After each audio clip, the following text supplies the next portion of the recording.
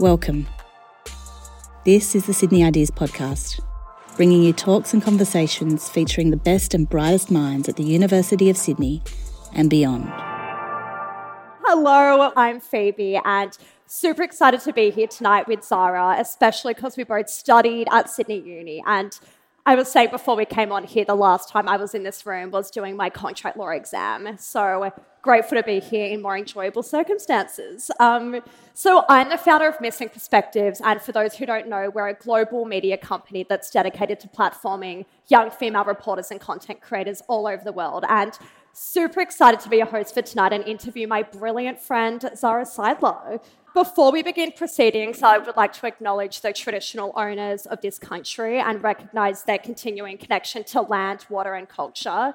Tonight, we're on the land of the Gadigal people of the Eora Nation, and I pay my respects to elders, past and present, and sovereignty was never ceded.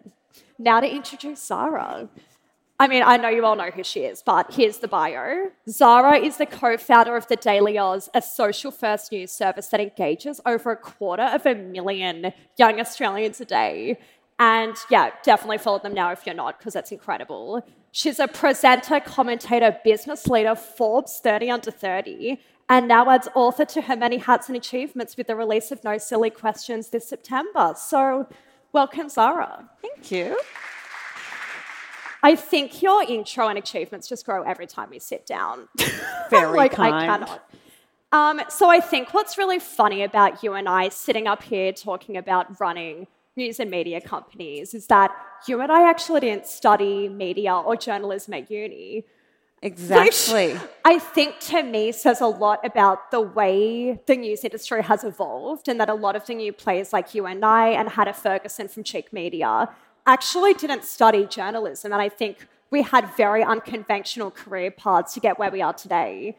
Absolutely. And I know it's really cliche that you can connect the dots looking backwards, but like, how did every role you've had kind of lead you to launching TDA? Because you were in politics. Anyway, yeah. Start from the beginning. No, but I think the proposition is an interesting one, because I think that when I first started the Daily Oz, I think I had a bit of a chip on my shoulder about not having been a journalist. I couldn't comfortably, use the term journalist when I hadn't studied it. I didn't know what made somebody a journalist. But as you very rightly pointed out, studying journalism isn't the only way to become a journalist. But I think that the journey was just that I studied international and global studies here, and I think was always just curious. And I think that it's that curiosity that fed into what I do now, but it's the curiosity that led to, my brief career before that. So worked at Sky News very briefly, then worked in lobbying and worked for a politician. And I think that the common thread between all those things was a curiosity to better understand politics and better understand why and how young people weren't engaging in what I knew to be a deeply engaging space. And so then came the Daily Oz, and that has really, for me, created the opportunity to explain the news in a way that I wish I had growing up as a news consumer. And I think the fact that I didn't study journalism, our political journalist didn't study journalism, he's an economist by trade, but he understands things so deeply, but can also explain them in a way that makes sense to you and I. And that he hasn't had years of trying to build spin or learning different ways to say it. He's just saying it, how he'd want to in a conversation. And I think that's a real asset. But I also think, I think it's funny when Sydney Uni gave me a bio, it actually included, you're a leading journalist. And I thought that was really interesting because, at least I don't consider myself a journalist. I don't think I consider myself a journalist. But I'm not sure either. Why. And I think it's that I have, this outdated notion in my mind of what a journalist is. I think so too. And I think, I always struggle. There are two people that you have to be able to explain your job to, your hairdresser and your grandmother.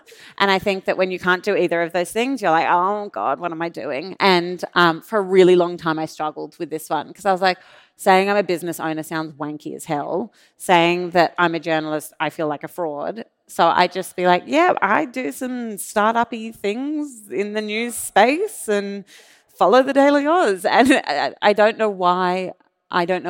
And I think that I just need to work through those identities, and I think that journalism can take many different forms, and I think that's the acceptance that I've reached, is that, you know, I might not consider myself a journalist, but I think that I practice the craft of journalism every day. And I was reading an article last week about the role influencers now play in the news industry, and I thought that was really interesting because they're kind of like delivering the news, like as long as it's fact-checked and evidence-based. And I think with us, like with the earthquake in Morocco, we actually had a young woman on the ground who was a local just provide her perspective and like show what was happening on the ground. And it got a lot of engagement with our audience, but it wasn't the traditional way of delivering news and commissioning it either.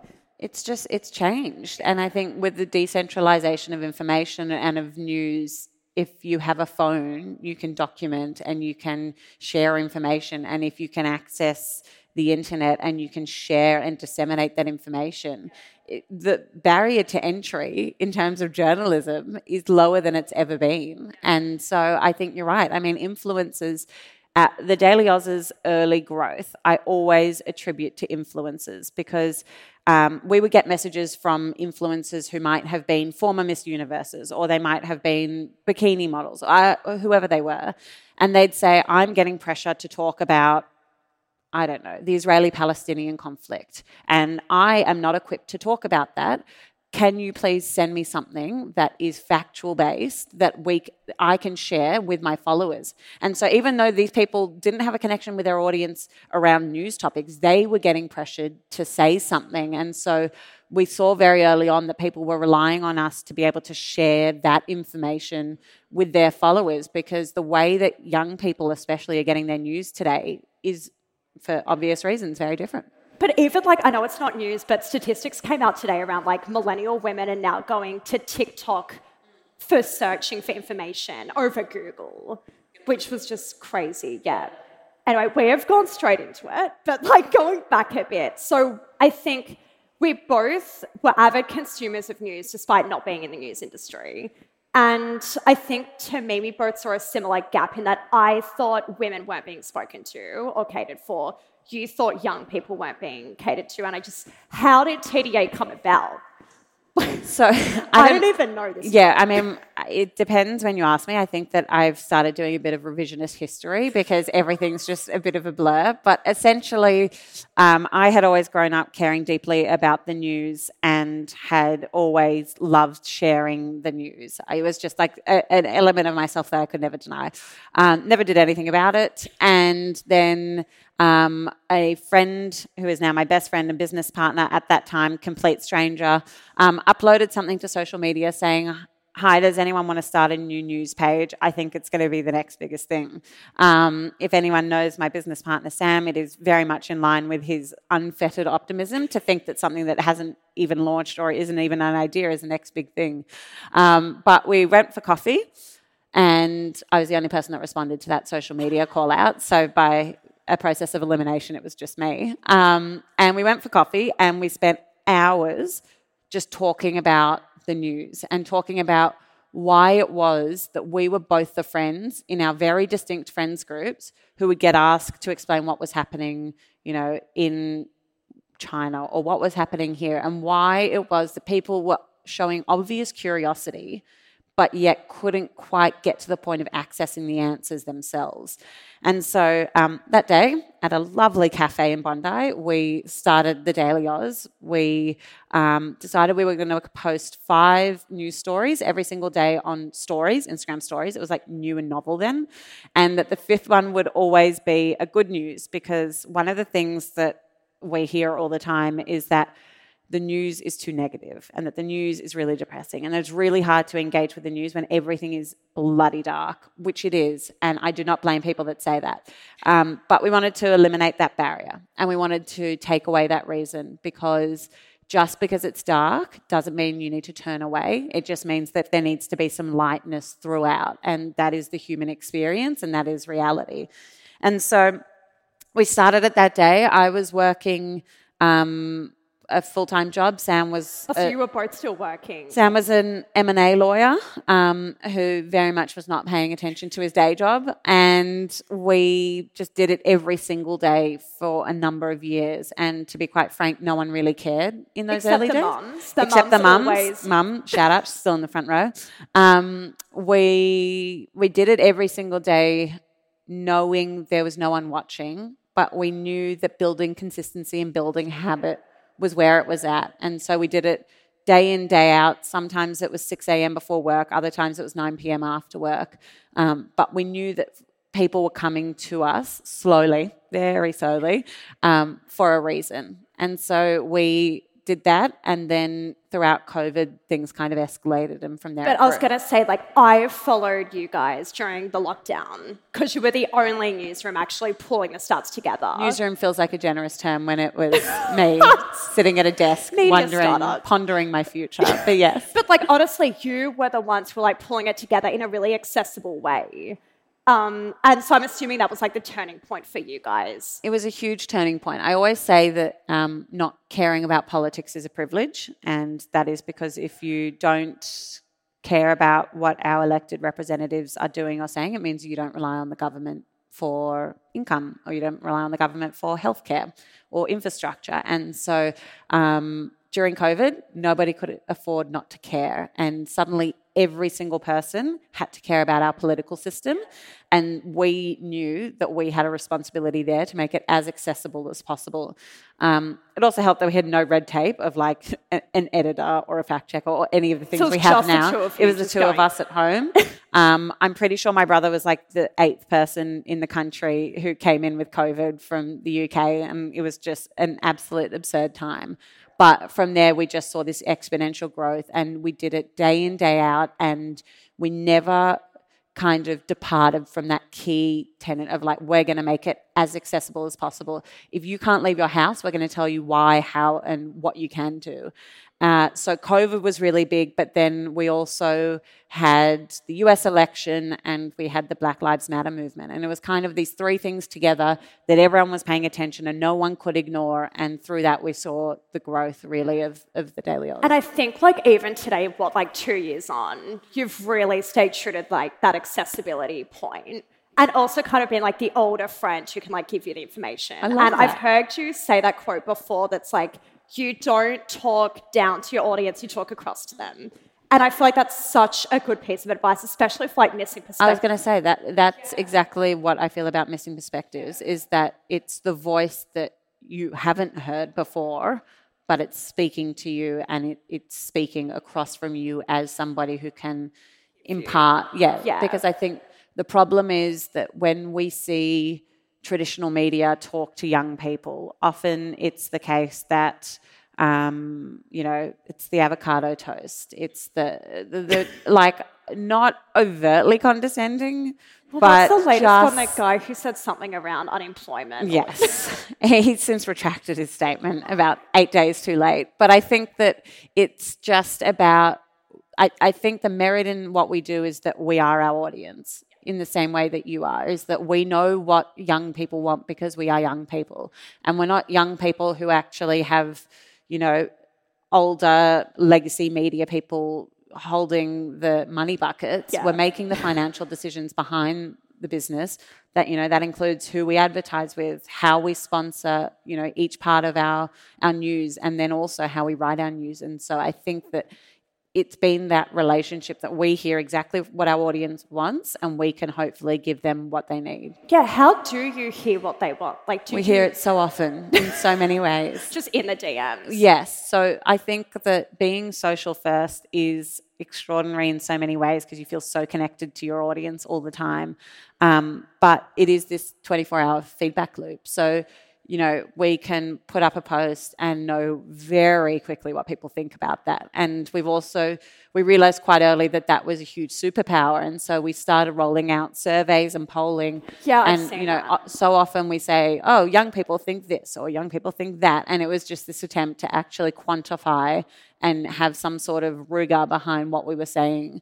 And so, during COVID, we would get upwards of 60,000 responses to a poll. And we still, on something like The Voice, have been able to survey our audience and come to the conclusion that this is what they're thinking, this is what they're feeling, this is what they need to know more about, and here's how we can plug those knowledge gaps. Yeah, so it's good you're having that conversation with the audience. It's a two-way conversation. But was it you who, when you were going to the budget, you were to your audience, what do you guys care about? And they were tax. Yeah, it was. You just had to become a tax expert. Yes, no, they didn't give us a light answer on that. It was the first time we had been in budget lockup, and for anyone that hasn't been in a budget lockup, it's your worst nightmare. It's literally being locked in a room with journalists, politicians, and budget papers. And the first time we did it a couple of years ago, it was how do we get to the bottom of what young people want really, really quickly? We asked them. And I think that set the tone of what we've been able to maintain and uphold every single year, which is really rigorous, hard news about the budget for young people. And I think back to the accessibility piece, there's a really good quote that I heard that was traditional media starts at season 5, episode 10, in that they don't provide the context and there's an assumed level of knowledge. Yeah. And I think for us, when we're covering news like Roe v. Wade, it's try to strike the balance for your audience between providing enough context and information, but also making sure it's still accessible. And really making sure that you're not being patronising at the same time. Yeah. Roe v. Wade's a brilliant example. I think we saw such widespread coverage of the decision and very little explanation of the context in which that had arisen and what the role of the Supreme Court is and what the precedent was and all of that. And it means that we're never the first to report news because we have to take the time to explain it. But I think that that's far more valuable in my eyes. Yeah. And do you want to start moving into breaking news? It's not our space. I mean, we don't try to be slow, but I think that what we see ourselves moving into in the future is more of the original storytelling and telling the stories of young people, not necessarily being quick to do so, but being first to do so. We want to, the next big thing that happens to inevitably a young person who is taken advantage of or whatever else it is, wage theft, we want to be telling those stories because we believe we can do it well. Yeah, no, I love that. Okay, so going back, the Daily Oz, you're now reaching 250,000 young people a day, which I assume is an outdated stat because I think you're reaching more now across platforms. So how did you decide to turn your passion project on the side into your full-time job? Because I think for me that was the hardest decision I've ever had to make, leaving a stable job. It's a huge decision. It was so difficult, and I think it's often really glorified. I think that we so often hear about, bootstrapping and you just got to quit your job, you got to do the hustle. The reality is I only left my job when I had the financial security to do so. So throughout COVID, as I said, there was quite a bit of attention. And then at the end of COVID, we started getting some investors showing interest in what we were doing. And so we were able ultimately to raise capital that gave us financial freedom to be able to quit our jobs. But I mean, I quite frankly would have never quit my job if it wasn't for that.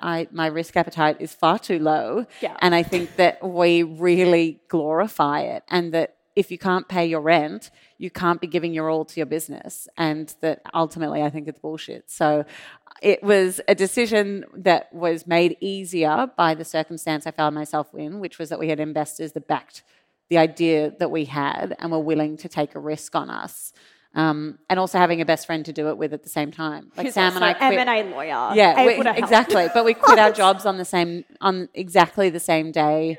The first day that we decided we were going to go full time, we sat in a cafe and looked at each other and said, "Well, what do we do now?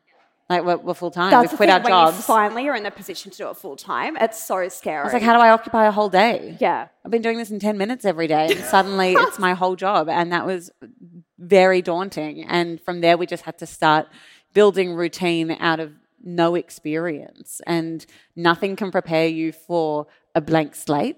Because, we knew what we were doing, but we hadn't ever done it on that scale, and learn a lot, make a lot of mistakes, and figure it out as you go. Yeah, it's definitely the startup roller coaster is a journey. How did you decide that you thought it was the time to quit your job? For me, it was, I think, when investors were showing interest. Like, I think that was the big one. But ultimately, it was probably my mum and family who, like, pushed me into doing it. And I think once we signed a brand deal that really gave us the funding to be able to do it full time, like, I think what you said before about you need to be able to pay the bills. Yeah.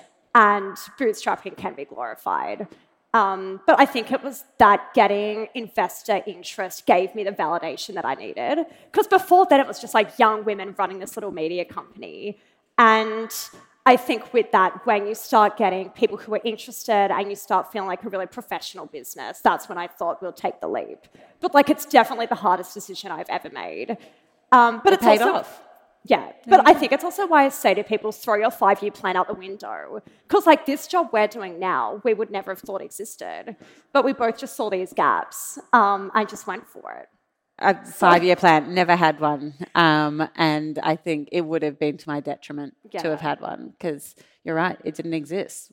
Made it exist. But like going back to the start of like missing perspectives, I think for me, like similar to what you were just saying, like the news really not speaking to young people. I think for me, the thing that drives me crazy is when people say women aren't interested in the news. And I think women are interested in the news. They're just not being spoken to, like much like the Daily Oz and what you're trying to tackle. And I think a really good example is like sports journalism, how you've got, it's the biggest sports category in Australia. Women have the lowest engagement with that category. But then you look at the stats within sports journalism, and 83% of reporters are men. And the output of that is that 75% of the content focuses on women, on men's sport. Yeah. And it's just like, obviously, women are going to engage less when the content is dominated and being produced by men.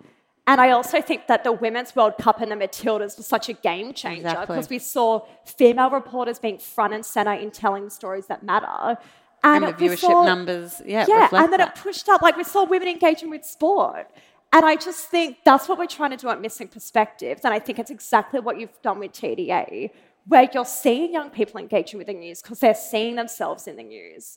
And I would also add that to the myth that women don't care about news, that 85% of our audience is women. Yeah, that's why we have similar audiences. And that's not, we've never tried to go after women. We've never tried to attract women. It's not, I mean, I don't know how you do that in the first place, but we didn't do it.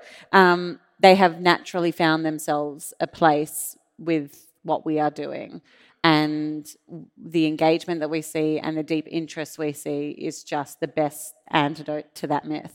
So how did your audience become predominantly women? Like, do you know, it just... I mean, I think influencers probably have a role because they would speak to their large audiences about what we were doing and they were probably predominantly women.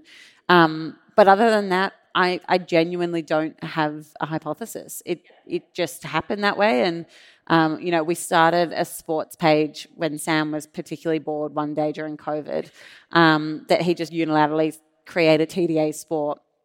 And we thought that might be a way that we would like balance the audience, that if we started a sports page and we got like 20,000 followers in one day and they were all women.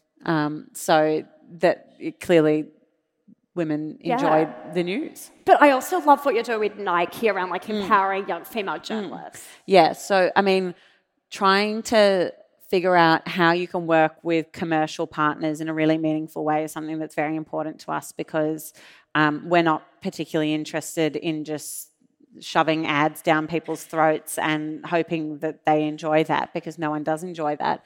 And so, we've partnered with Nike for a female accelerator program for female sports journalists. And for us, that's a really meaningful way to have a commercial relationship with a partner that's actually doing some good. So we've had a whole cohort who just finished this week, who are now going out into the kind of journalism ecosystem and all pursuing sports journalism and are all so talented and have so much to offer, but had never kind of had the avenues to explore that. Especially that niche of women's sport. And I think that, they deserve to have that space and to tell those stories. And we know, as you said, that the storytelling is more compelling when done by the people, that you're talking about. Yeah. And like, I don't want to go to town on this because I could do a TEDx talk, but like women are so underrepresented in the news industry. Like, I think 15% of protagonists in the news industry globally are women. Like, the stats are dire, and it's pretty bad in Australia too. And I think it's slightly improving, but still really low. But what I love about both of our newsrooms is that they're like women-led, in that both of our editors-in-chief are amazing women. And like, do you think having an amazing, like Billy as your editor has really shaped the way your news is made and like speaking to the female audience? Interesting. I don't know if I've ever thought about it that way. I think that we, if nothing else, have modelled what it's like to have strong young women lead a newsroom. So we're now up to 19 or 20 staff, and I think that it's incredible for our new team members who are leaving uni or still at uni to see a newsroom led by a 25-year-old woman who is also an alumni of here. And I just think that it's more that it's the experience that she knows of our audience. Like what I always say about Billy is that she knows so deeply what our audience needs and wants because she is that. She knows full well what conversations her friends are having. And I think it's that talent that's been able to propel her career, certainly within the Daily Oz.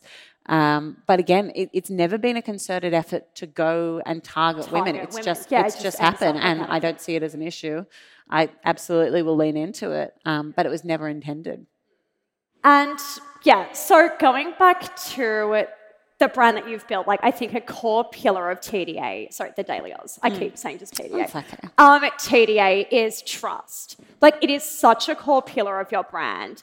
And I was just wondering, like, how did that come about? And does it also mean, like, when you partner with brands like Nike, the stakes are a lot higher? Because when you partner with a brand, it's like giving them your stamp of approval. Yeah.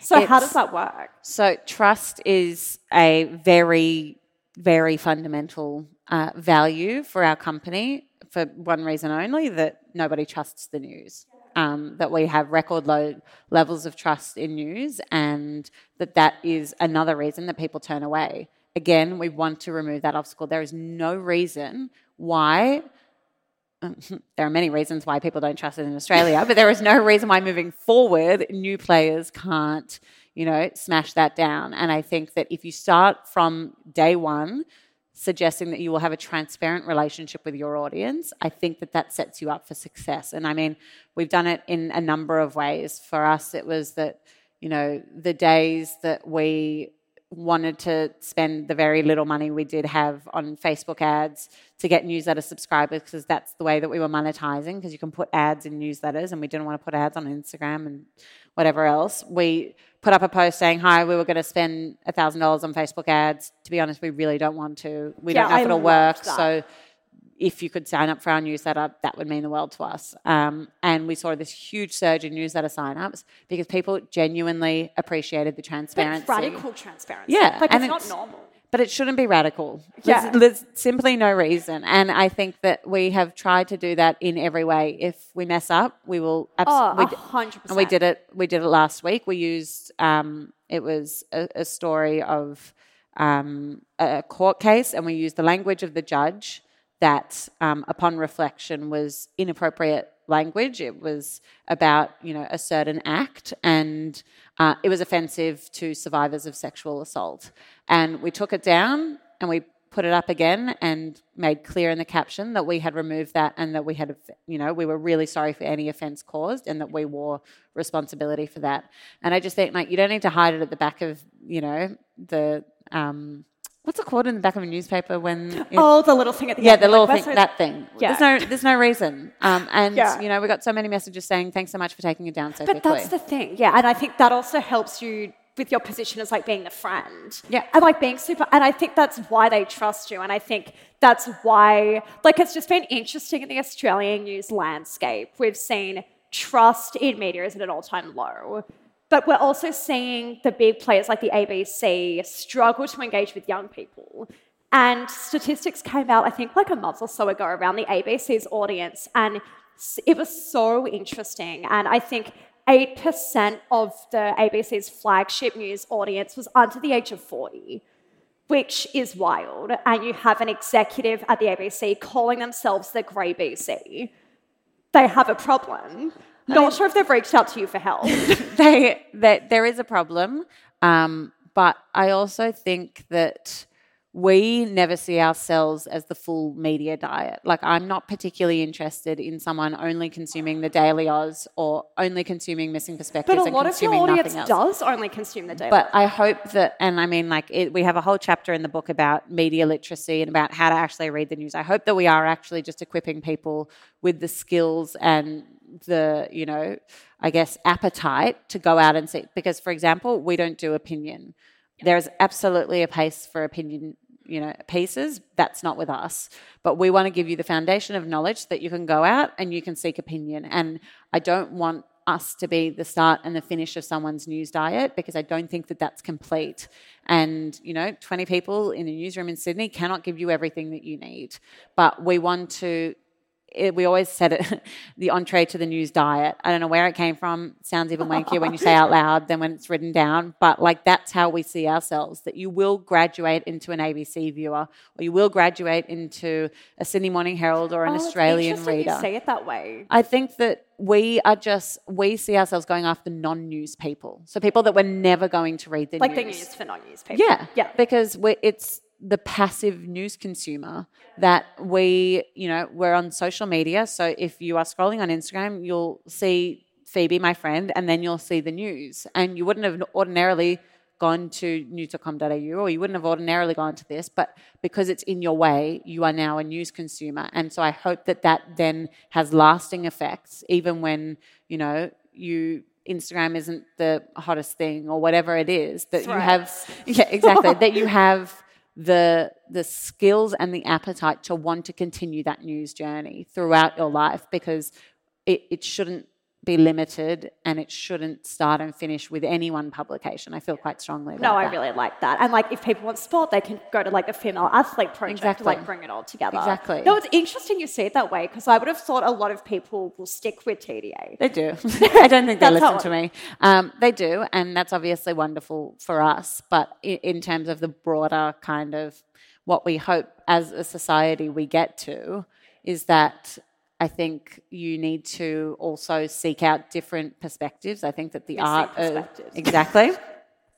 a healthy debate has been lost. And I think that's because we exist in echo chambers and people aren't seeking out or trying to converse with people that might not agree with them. Again, there are publications, there are places in order to seek that. That's not with us, but I would encourage people to continue that journey. But it's interesting seeing like the bigger players trying to emulate what you're doing. And we saw the Australian launch their youthful publication, the Oz, which folded after a year, I'm pretty sure.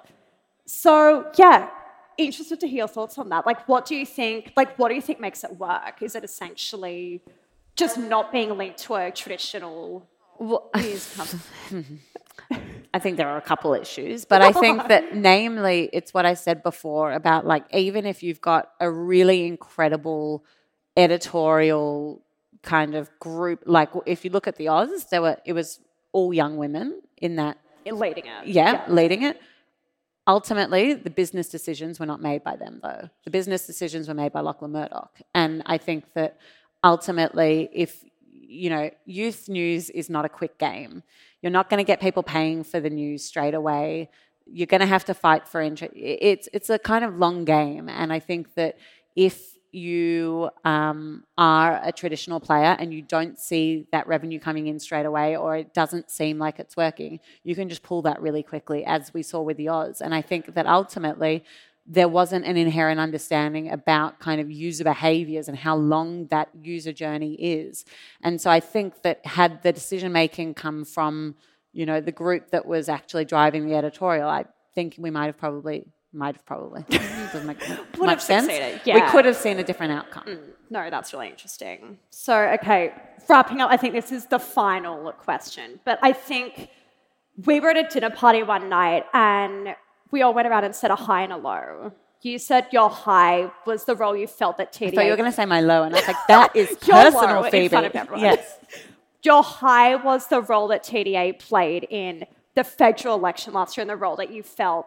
You make me sound like such a nerd that I said that at a dinner party, a social dinner party. But anyway. that's okay. But the role, like how you felt you empower young people and equip them, and I just think the role you guys are playing and that we're trying to play is so important. especially in the context of the upcoming referendum. And I think that's also why your book is so important, because you're really equipping people with the skills. And like, what are your goals with the upcoming referendum in terms of like upskilling and informing young people? It's a really good question. I think that there is lots to do. And I think that for us, we see our key role as providing as much of a civics education as possible. Like I said about our role during the election, we saw record youth enrolment, and that was something that we were really proud of because we worked with the AEC to drive that youth enrolment, and we ran a big campaign with them around that. And so for this, I think that there are so many voices that need to be listened to, that need to be platformed, and I see our role as telling that story, but also reminding people that, 95% of our audience wouldn't have ever voted in a referendum before, let alone been alive at the last referendum. I was 2. And so how can we create a space where people feel comfortable to ask about what a referendum actually is, what the Constitution actually is, how this happens, like the mechanics behind it. Yeah, I just think that is the part that they perhaps won't be getting anywhere else. And I think for us, that's where we can really add value alongside the storytelling that comes. And, we're doing a 4-part video series on The Voice. We've got a journalist who's gone to Fitzroy Crossing to speak to local communities. We are absolutely doing as much as we can there, but I want that to sit alongside a civics education so that people can feel like they're making an informed vote in every sense of the word. No, and that's super important. Thank you so much. I'm Phoebe. Thank you, Phoebe. Thanks for coming to Sydney Ideas. Thanks for listening to the Sydney Ideas podcast. For more links, resources, or the transcript, head to the Sydney Ideas website or subscribe to Sydney Ideas using your favourite podcast app. Finally, we want to acknowledge that this podcast was made in Sydney, which sits on the land of the Gadigal people of the Eora Nation. It is upon their ancestral lands that the University of Sydney is built.